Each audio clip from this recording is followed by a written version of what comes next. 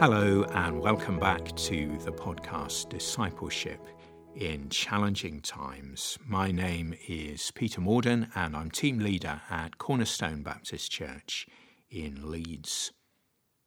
We're at a moment of shift in these podcast episodes because we have concluded our reflections on Psalm 25 and we're moving back to look at 2 Timothy. Those of you who have journeyed through these reflections will know that we did some quite detailed reflections on 2 Timothy chapters 1 and 2, and I said that we were taking a break. Then we looked at Psalm 25, and now we're back with 2 Timothy chapter 3 and verses 1 to 9. And what we will do, God willing, is move through the rest of 2 Timothy until we have covered the whole book. What we were also doing with these reflections in 2 Timothy is teaming them with a psalm, and I'm going to continue that pattern. So in a moment we're going to read 2 Timothy chapter 3 verses 1 to 9, but before that some verses from Psalm 37. But firstly, we pause and come to our God in prayer. Lord, as we pick up this journey again through 2 Timothy, Paul's last will and testament, we pray that by the power of the Spirit, you would journey with us. Lord, we need your help. We need the power of the Holy Spirit to understand your word, to let it into our lives, and then to live it out day by day. Lord, we need you. Come to us now, we pray. In Jesus' name, Amen. So, the first 6 verses of Psalm 37, and in the coming days we will cycle through this psalm. Do not fret because of those who are evil, or be envious of those who do wrong. For like the grass they will soon wither, like green plants they will soon die away. Trust in the Lord and do good, dwell in the land and enjoy safe pasture. Take delight in the Lord, and he will give you the desires of your heart. Commit your way to the Lord, trust in him, and he will do this. He will make your righteous reward shine like the dawn, your vindication like the noonday sun. And then our New Testament reading, which, as I said, 2 Timothy chapter 3, verses 1 to 9. Mark this. There will be terrible times in the last days. People will be lovers of themselves, lovers of money, boastful, proud, abusive, disobedient to their parents, ungrateful, unholy, without love, unforgiving, slanderous, without self-control, brutal, not lovers of the good, treacherous, rash, conceited, lovers of pleasure rather than lovers of God, having a form of godliness but denying its power. Have nothing to do with such people. They're the kind who worm their way into homes and gain control over gullible women who are loaded down with sins and are swayed by all kinds of evil desires. Always learning, but never able to come to a knowledge of the truth. Just as Jannes and Jambres opposed Moses, so also these teachers oppose the truth. They are men of depraved minds, who, as far as the faith is concerned, are rejected. But they will not get very far, because, as in the case of those men, their folly will be clear to everyone. I've entitled this reflection A Serious Warning, and given those verses, I guess it's pretty easy to see why. We're used to serious warnings in our own day, warnings about coronavirus, especially warnings as to what will happen if people don't obey the rules on social distancing and on meeting up. These are serious warnings that we need to heed. But here is another serious warning from the Apostle Paul, and it's vital that we hear what he is saying. Mentions Jannes and Jambres, two characters who, interestingly, are not explicitly referred to anywhere in the Bible. They do occur in Jewish commentaries on the scriptures, however, and indeed on those that were circulating in Jesus and Paul's time. They are names of the magicians mentioned in Exodus 7:10-12. They oppose the truth, as the false teachers in Paul's day are now doing. Two things relating to this serious warning. First of all, we see that real Christian discipleship, particularly Christian leadership in all its forms, will be tough. This is a really rough context that Paul and by extension Timothy are having to work in. There are people around them who are lovers of money, who are boastful, who are abusive, who are disobedient, who are ungrateful, who are unholy. The list goes on. It's really rough. It's really tough. It's a challenging context that they have. Christian discipleship, brothers and sisters, will be a struggle sometimes. And one of the themes of this podcast has been that it's also a life of joy. But I want to say here and now that it's only a life of joy if you're finding your joy in God and in serving Him, in sharing the joy that you find in Him with others. That needs to be the unwavering focus.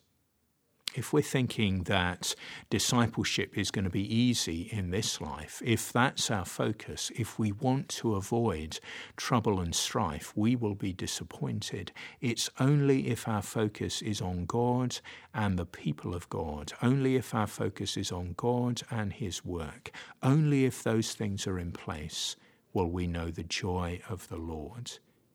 Because life now is tough. One other thing to say from these verses. There's all sorts of issues that we could pick out, but one of the things that has jumped out with me is the lack of straightforwardness in some of the qualities, if we can call them that, of the false teachers. Paul talks about them being treacherous, and he also says that they exploit some women who are particularly vulnerable, a group of women who are mentioned in verse 6. What you see isn't what you get. They're not straightforward, they're treacherous. They say one thing, but they plan another. They exploit rather than build up.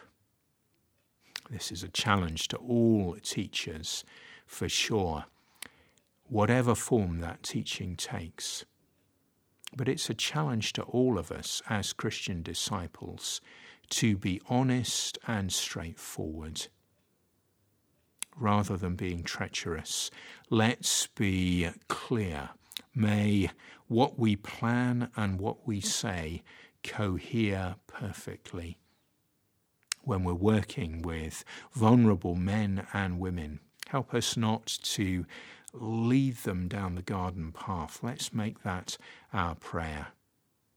But again, to be honest, to be straightforward, and to be clear. That's what Paul always was. That's what he encourages Timothy to be. And through his word, he encourages us also. Christian discipleship in these days will be tough, so we will need to focus on God and the gospel and in the service of others if we are going to maintain our joy. And let's live and work in a way that is congruent with the message of the Scriptures. Let's develop a godly character. Let's be straightforward men and women. Our word is our bond. What we say is what we do. And what people see is what people get. Let's pause and pray together.